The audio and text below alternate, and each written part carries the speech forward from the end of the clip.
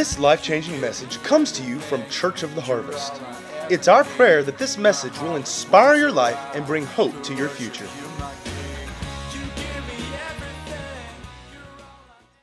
Last week we talked about Christmas origins. How many of you enjoyed last week? Great, I'm glad 6 of you did. It's awesome. Thank you, Haley. Guys, we only scratched the surface, but how many of you learned something? You learned something. I'm glad you loved it, Mom. My goodness. Should we celebrate Christmas? Well, that time of year is rooted in pagan tradition. And Jesus certainly wasn't born in December. Should we celebrate Christmas? Guys, quick wrap up. The end of last week talked about how simply something is not necessarily wrong simply because it had negative origins. I was saying if we go by that thought of mind, we can't celebrate. We can't ever have Thursday. We can't call it Thursday because that comes from the name of a pagan god. You can't drive a Saturn. You can't watch a superhero movie. You can't drink Starbucks. You can't celebrate Easter. You can't celebrate Christmas. Man, my goodness. What's that? You might as well not live. My goodness. Guys, we know where many of these things began, but that's not what it means to us today. When I celebrate Christmas, I'm not celebrating its origins and what was celebrated during that time of year way back when. I'm celebrating the birth of the Savior. And people will say, well, brother, I don't believe in Christmas because we shouldn't just celebrate the birth of our Savior once a year. Well, you celebrate the birth of your child once a year. You're thankful for him every day, but does that mean you're not thankful for him the other 364 days of the year? It's all right to have a time that we stop and we remember and we reflect. Regardless of where it all started, our culture does observe Christmas, whether they're Christian or not. And so it's a great opportunity for us to stop and to reflect and remember and even be a witness of the saving grace of Jesus. It's been ingrained in our society. It's not going away, so we might as well enjoy it and take advantage of it. But as I said last week, if the Christmas tree in your house has become an idol and you're worshiping nature when it's in there, then throw your Christmas tree out on the curb. If your Christmas is not about the birth of Jesus to you, instead it's about the winter solstice and about sun gods, don't celebrate it. It's not for you. But if you're like me, Christmas time is a time for remembering Jesus, enjoying family. It's a time of love and joy, and even a time of gift giving. How many of you know it's okay to give gifts? Christmas is not about the gifts that we give, but it's okay to exchange gifts. And talked about how we're not required to stay away from this holiday simply because at one time it had pagan connotations. And I kind of wrapped up talking about the words of Paul in 1 Corinthians chapter 10, verse 23 through 33. He's answering a question that was asked of him in a previous letter. And he was asked, well, can we eat meat that was sacrificed to pagan gods and then was later sold? And Paul said, yeah, it's all right. He said, for us as Christians, it doesn't matter where the meat came from. He said, we live in freedom, not under grace. Those pagan gods don't exist anyway. And so what he goes on to say is it's okay to do as long as you can do it with a clear conscience. And here's the thing. If you in clear conscience cannot celebrate Christmas without separating, and you can't separate the pagan origins from it, then again, you shouldn't celebrate it. It's not a matter of right and wrong. Even Romans 14 verses 5 and 6 tell us that we have the liberty to decide what days we observe and what days we don't. And I wanted to mention one last thing before I wrap up the review from last week. I've been thinking this week, and guys, Christmas is not of pagan origin. The birth celebration of the birth of Jesus, there's nothing pagan about it. Now, yes, this time of year, it's the celebration this time of year that has pagan origins. But And by the way, like we talked about last week, some of the items that we use in celebration, like Christmas trees, mistletoe, Yule logs, some of those things do come from pagan tradition, but we're not celebrating those pagan traditions. The birth of Jesus, celebrating the birth of Jesus is not pagan in any way. Celebrating the birth of Jesus is not a pagan time of year. It's okay. So if you celebrate Jesus, if you celebrate Christmas, do it as a worship and an honor to the Lord.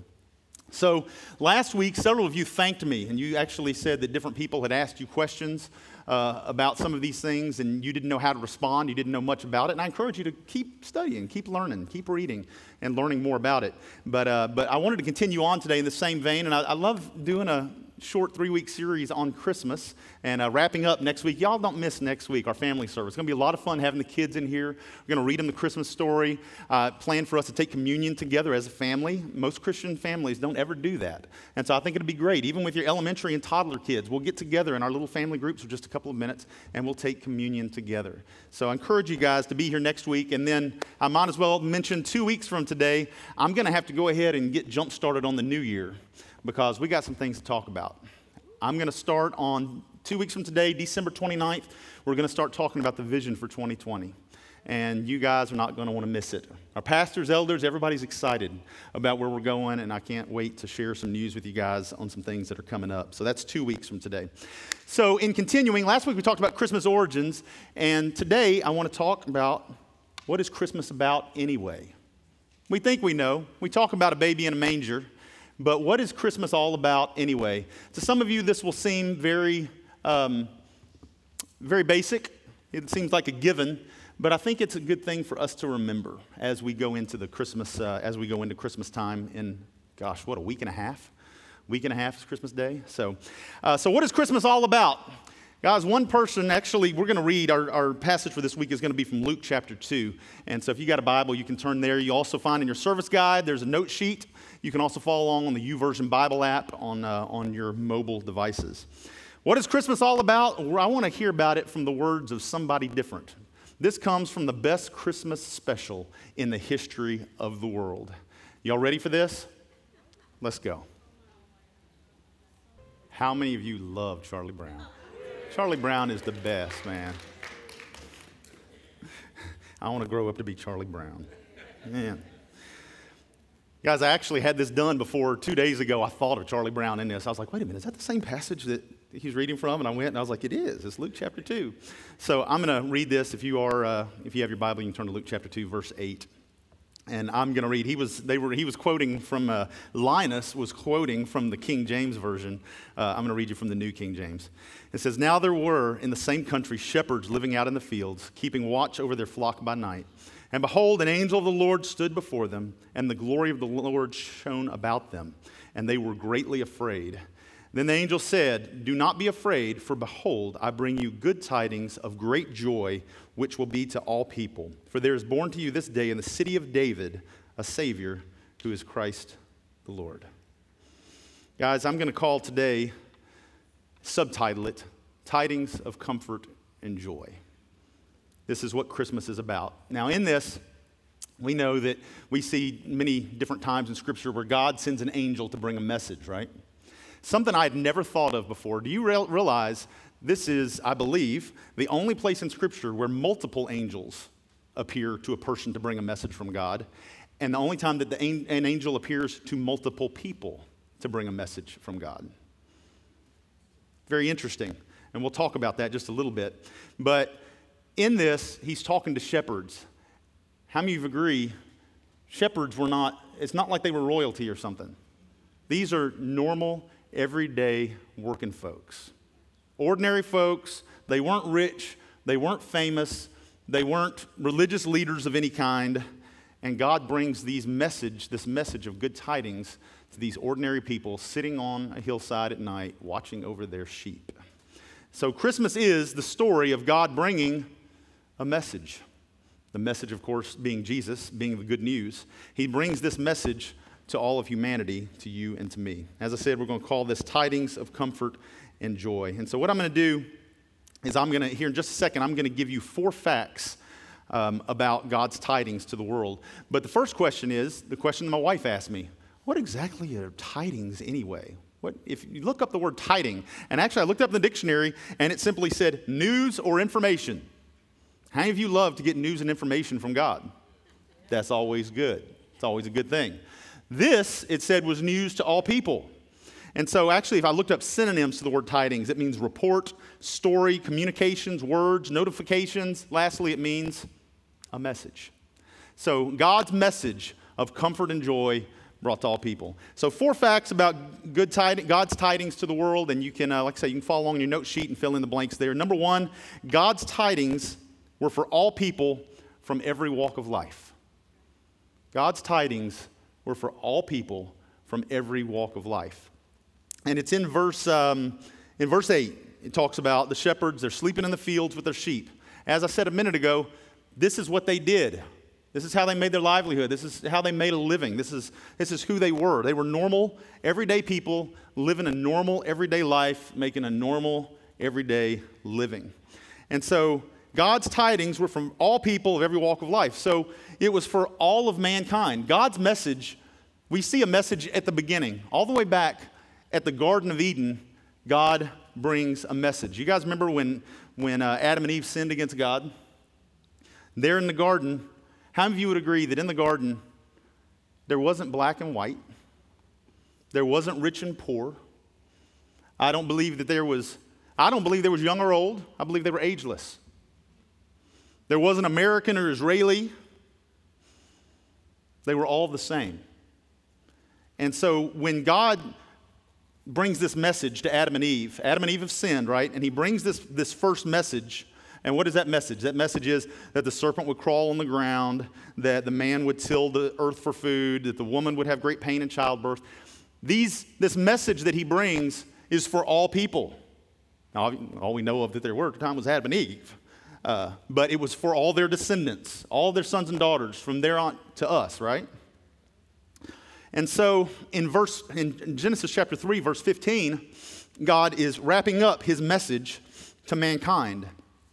And what he says in verse 15, he says, I will put enmity. Enmity means hostility, hatred. It means animosity. So he said, I will put hostility, hatred, animosity between you. He's talking to the serpent, between you and the woman, between your offspring and her offspring. Who's her offspring?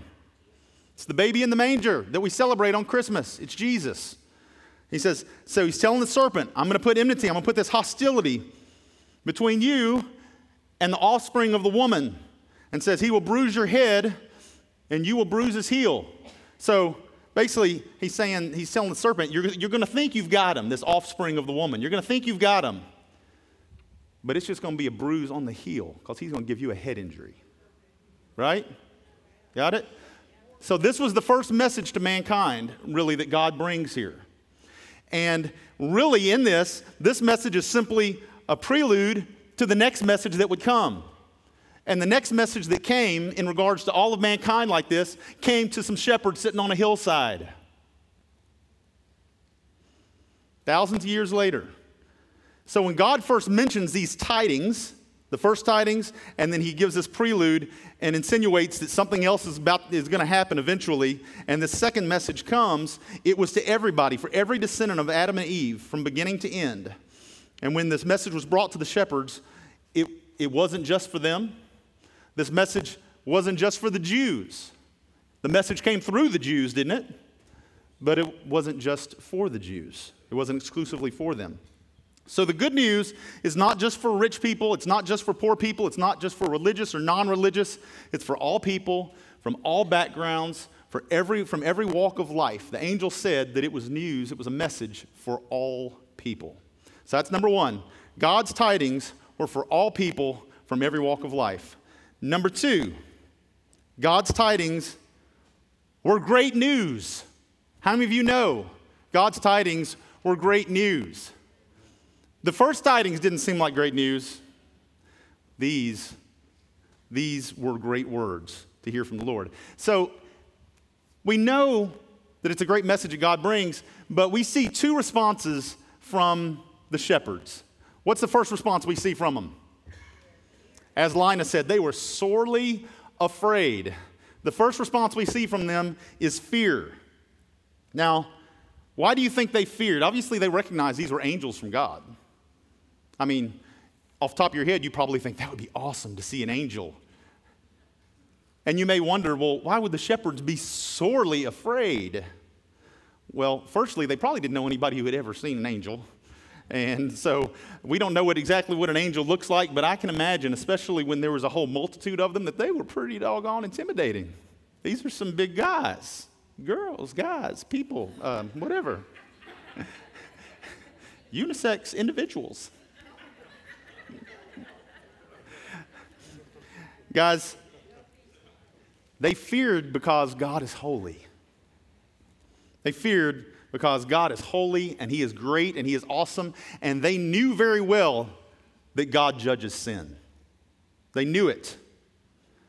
And when somebody has an encounter with God like this, especially in the days before Jesus, you were quickly reminded of how sinful and unworthy you were to be in His presence. Not because He had to say it. You just could not stand in His presence. I believe that they feared judgment because they knew that mankind was unclean. Suddenly, here's angels standing before them. All they knew was they had been spending their whole lives trying to remain in right standing before God. They knew that if anybody ever looked upon the face of God, they would die. Y'all know Hebrews 12:29? Mac Powell would always sing, "For our God, He is a consuming fire."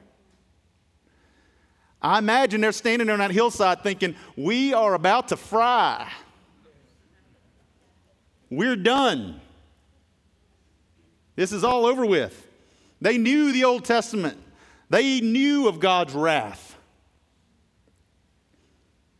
Revelation 6:17, when John said, for the great day of his wrath has come, who is able to stand? That's what I imagine was probably going through the shepherd's mind in that moment. What's about to happen? We about to fry. It's all over with.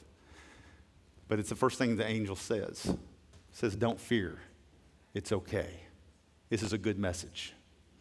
The second response we see from the shepherds is joy. So they go from fear to joy. Now, the good news is good news, but it brings light to the bad news. Anybody know what I'm talking about?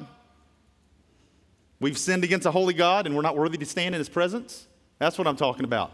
The good news comes, but all of a sudden, it's kind of like when Jesus would speak and He would say, well, maybe you hadn't committed adultery, but if you thought it in your mind, you're guilty of it. Suddenly we realize, okay, we are sinful human beings and we're not worthy to stand in your presence.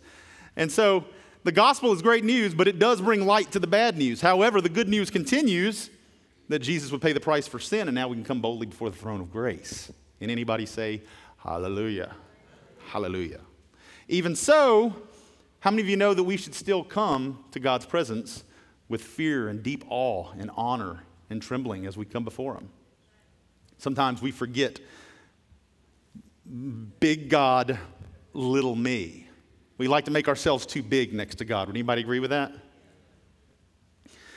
So this was such good news that we know the shepherds, it says that they immediately left and went looking for Jesus. I hope they got somebody to watch those sheep. Somebody was going to be upset. It actually says, verse 16 actually says, it says they went with haste. So they took off quickly, going to look for this Savior. So we go from these guys who are scared silly, but they suddenly recognize that this isn't a message of judgment and wrath. This is good news of the Savior finally coming. And we know that they were overjoyed.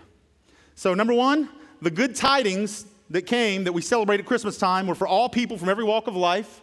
Number two, the good tidings were great news.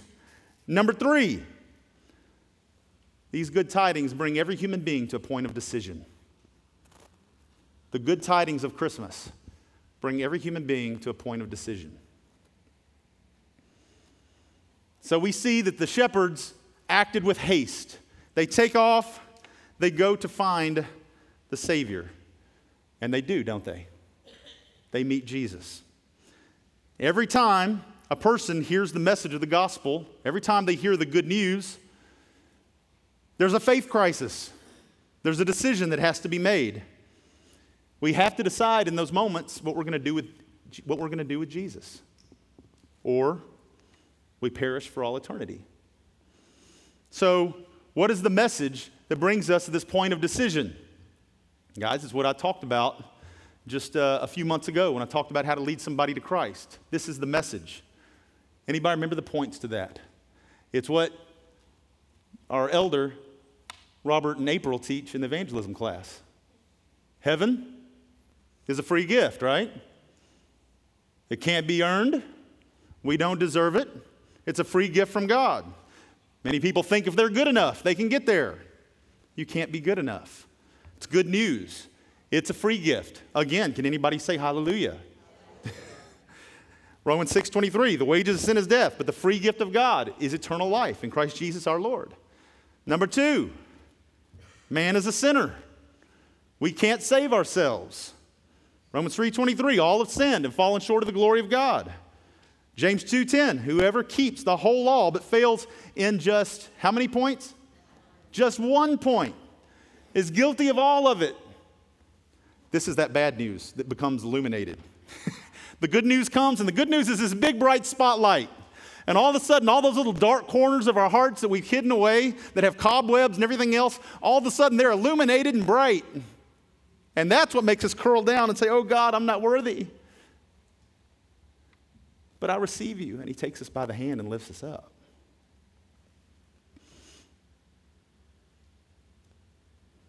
It doesn't matter how good a person you think you are, just one sin, just one failing ruins it all. Next, God loves us, but sin cannot and will not ever be excused. Again, it's this darkness being illuminated by the light. God's merciful and loves us, but because God is love, God must also be a just God. He is just. Therefore, he has to judge sin. Exodus 34:7, God will by no means clear the guilty.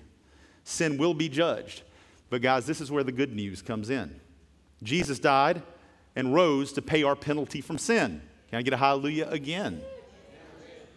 Jesus took our judgment. Jesus was on earth, fully God, fully man, died on a cross, rose from the grave, paid the penalty for our sins, and purchased for us the place in heaven which he offers to us as a free gift. 2 Corinthians 5:21, I love the Passion Translation. It says, for God made the only one, who's he talking about? Jesus. God made the only one who did not know sin to become sin for who? For us. So that we who did not know righteousness might become the righteousness of God through our union with him. How many of you have been at a point in your life where you didn't know righteousness? We've all been there. But because of him, we become the righteousness of God in Christ Jesus. 1 Peter 2:24, he himself bore our sins in his body on the tree that we might die to sin and live to righteousness. Right before Jesus died, what was his last words? It is finished. He was saying, it's done. The debt is paid. The demands of judgment that were placed on you, those demands have been met. You're clean. You're innocent. You're free. That is the tidings of comfort and joy, and I hope that it brings comfort and joy to you. Lastly, faith in Jesus is the only way to God. Faith in Jesus is the only way. It's not mere knowledge. It's not temporal faith. It's trusting in Jesus for eternal life. Guys, a lot of people today hate it when they're told that Jesus is the only way. But I'm glad God didn't complicate it. Seems like great love for me. He didn't say this way, you can do this, this, and this, and go this way, or this, and go this way, and this way. One way. One way. It's Jesus. Not a popular message today. But it is what it is. There's only one possible way, and Jesus paid the price so that it could happen. Romans tells us we got to confess Jesus with our mouth and believe with our heart, and it's all about faith. It's not just about believing in God. How many of you know the devil himself, he believes in God even more than you do? He believes. It's not about believing. Acts 16:31 says, believe in the Lord Jesus and you will be saved, you and your household. Saving faith is trusting Jesus and Jesus alone with our life. Instead of trusting in yourself, you trust in him.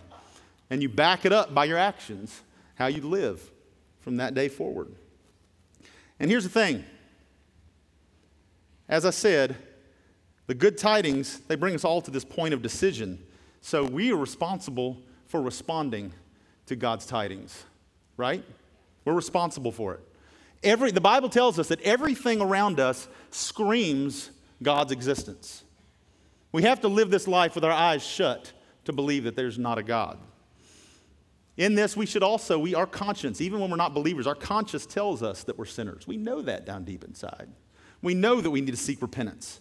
We should hear the good news, respond to the message, and his message will always bring us to that point of decision. So God's tidings were for all people from every walk of life. God's tidings were great news. God's tidings bring every human being to a point of decision. And the last point I want to mention today is God's tidings miraculously transform lives forever. God's tidings miraculously transform lives forever. So we've already talked about the shepherds. When the shepherds received the message, their lives were changed. And we know this prompted them to do at least two things. There's two things we see in Scripture. One, they told others about Jesus. They shared the message. They received the message. They met Jesus. They shared the message. The second thing we see is they praised and glorified God. Their lives were transformed. They met the Savior. They had the message. Sorry, I keep about losing my mic. God loves us so much. How many of you know he loves us too much to leave us in the condition we were in when we found him? People think there's people that don't want to come to Christ because they get this picture in the world that God is a jailer telling you all the things you can't do. That is what a perverted view of God. That's not it at all. He just has our best interest in mind. He wants us to prosper in every aspect of life. He wants us to be successful. He wants us to be full of joy and happiness. So he tells us the way to go. And he loves us too much to leave us in the shape we were in when we found him. When we receive Jesus, our lives should change. It's another unpopular message. Don't judge me. If you've received Jesus, your life should change. You didn't just get a makeover. He transformed you from the inside out. You became a new creation. He didn't just put some makeup on your spirit. You were reborn. You have a brand new spirit. Your dead spirit comes alive by the power of God. 2 Corinthians 5:17. If anyone is in Christ, he is what? A new creation. The old has passed away. Behold, the new has come. Guys, the sin nature was death. We've all been there and done that. Lived by that sin nature. We were spiritually dead. Do you realize that as the new creation, that sin nature is not ours anymore? We're free of the sin nature. What is it that we're fighting against? Our flesh and the devil of hell. That's what we're fighting against. It's not against the sin nature anymore. You've got a new spirit. Your life should be transformed. The sin we once held on to, now we should desire to put away. I know a lot of people that have prayed a prayer, but there's never been any other change in their life. I would say, did you really surrender your life to Jesus? Doesn't mean you're perfect. We're going to walk this out. We're going to walk this out until we take our last breath. But we should be making progress. We should be moving forward. That transformation in our life every year that we live should be more and more obvious than it ever was before. We should be making progress and moving forward if our life has truly been transformed. The sin we held on to, we should desire to put away. Colossians 3:10 says we have to put off the old man and his deeds. Put off the old man and his deeds. You recognize that he's not praying and saying, God, please put off my old man and his deeds. It's something that we have to demand. It's something that we have to demand of ourselves. We have to require of ourselves. It's something we have to do. We have to put the old man behind and choose that we're going to live this new transformed life from this day forward. It says, along with the old passing away, the new has come. Old dead things were replaced with new things, full of life and the touch and the glory of God. As a new creation, we should delight in doing the things of God and hate doing the things of the world, hate doing the things of the flesh. Our purposes, our feelings, our desires, and our understanding are fresh and new and different. Guys, even if you've prayed a prayer of surrender your life to Jesus, if you have no desire to live for him, I would strongly recommend you today get your life right with the Lord. I would strongly, I would say I'm fearful for you. If you prayed a prayer but there was no transformation in your life, you had no desire to change, I would question, have you become the new creation? We should see the world differently. The new creation loves people all the way to the place of self-sacrifice. It's a new kind of love toward family and friends, a new compassion we've never felt for our enemies, a new love for all of mankind. These are some of the things that we should see happen in our life. Before this transformation, the Bible was probably just a book. But how many of you would say that after you got saved, you recognized the Bible wasn't just a boring book? Before you were saved, you probably looked at it and thought, man, that's long. That's a thick book. But once your life was transformed and changed, you recognized that it was full of life. It was your owner's manual for your life.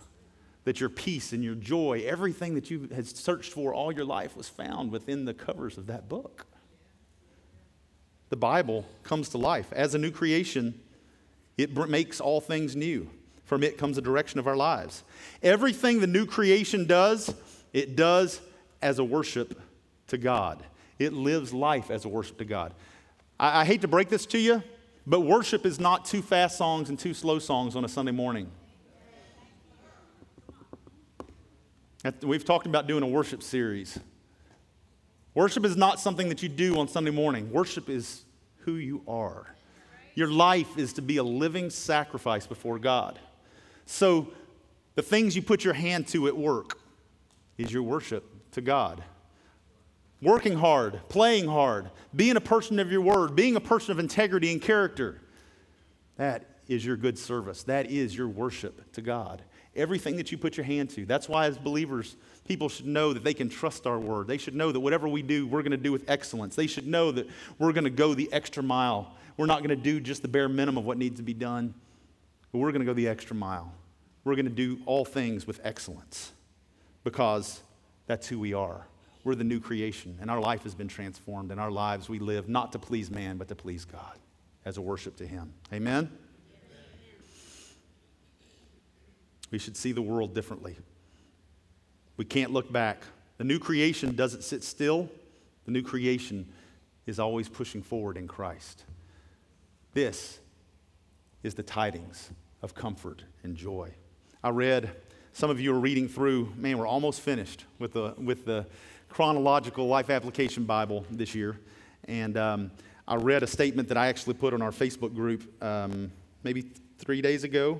It said, how we act in situations will reflect what we believe. How we act in situations. Not talking about in church. How you act with your family. How you act at work. How you act when you're feeling road rage. How you act, how you react reflects what you believe. But how many of you know this transformed life, you've got to want it. God's not going to do it for you. You have to want it. We have to want our life to be transformed. God doesn't force anything on us.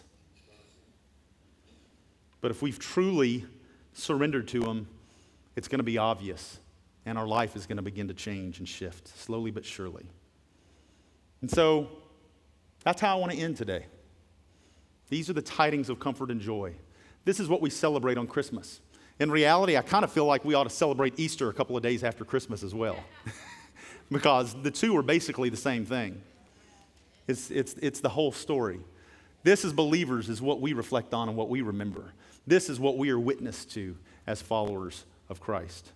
And so I would ask you, you may have heard the message. Have you received the message? Have you received it? Have you met the Savior? Are you different now than you were before? Think about the shepherds. They heard the message. Maybe you're hearing it for the first time. Maybe there's somebody watching online hearing it for the first time. You've heard the message. Are you ready to meet the Savior?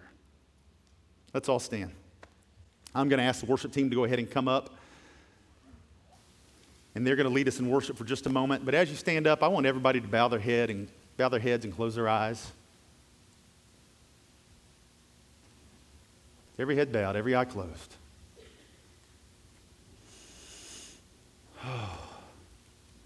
What about you? You've heard the message. Have you received the message? Guys, these tidings of comfort and joy are the best news that we will ever get as human beings. How awesome that 2,000 years ago, some ordinary shepherds on a hillside heard it first. And today, you've heard it.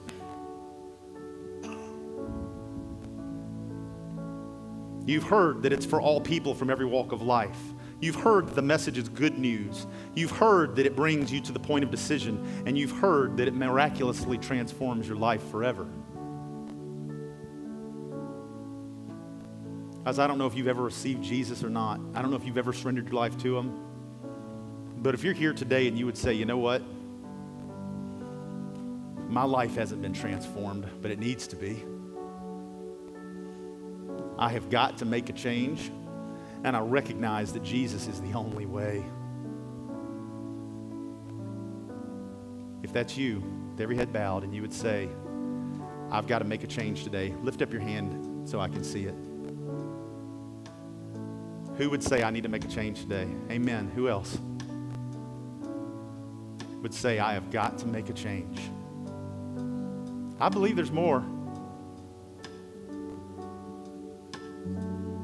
I believe you're feeling that conviction of the Holy Spirit right now. He's drawing you. He's saying, come on. It's your time. All right, we're going to pray together. Whether you're here or watching online, we're going to pray a simple prayer. And the Bible says that if you mean it with all your heart, declaring with your mouth that Jesus is Lord, you believe in your heart that He was raised from the dead, that you will be saved, that you become that new creation. And that's the beginning of the new life. Then the true transformation begins. Let's all pray together. Heavenly Father, I thank you for Jesus. I am so lost doing this life in my own strength, in my own way. I thank you for sending Jesus, who was born as a baby in a manger, but grew up and lived a sinless life and laid down that life for me. Today, Jesus, I declare you are my Lord. You are master of my life. I make you master of my life. I put you in charge. I want you to steer this ship. I want you to take the reins. I can't do it on my own any longer. Be Lord of my life. I believe that you are who you say you are, and I'll follow you to the end. Holy Spirit, fill me, empower me to be everything you've called me to be. In Jesus' name, I thank you for it. Amen. If that's you, if you really rededicated your life to the Lord today, I want you to come up in just a few minutes and I want you to tell one of the prayer partners. And I want you to say, pray for me. I have rededicated my life to the Lord. I need Him to take the reins of my life like never before. And I want you to pray for me and I want you to seal this thing. We're going to sing, we're going to worship together for just a minute before we close out. But I want you guys to press in as we worship. And I want to say this. Guys, we're talking about Christmas. We talked about origins last week. We talked about the true meaning today. How many of you would say in your life, you need to be more of a witness of the message? Guys, I do. My hand is up first. I need to be more of a witness of the message, of the good news. And if that's you, as we worship, I want you to ask the Lord. Say, Lord, this is a desire of my heart. I want to be that shining beacon of hope to every person I come in contact with. So, Lord, help me to let that light shine brighter than it has ever before, especially in this season when people, even non-Christians, like I said last week, they're singing songs about Jesus without even thinking about it. you have the opportunity, more than ever before this time of year, to be a witness to what God has done in your life.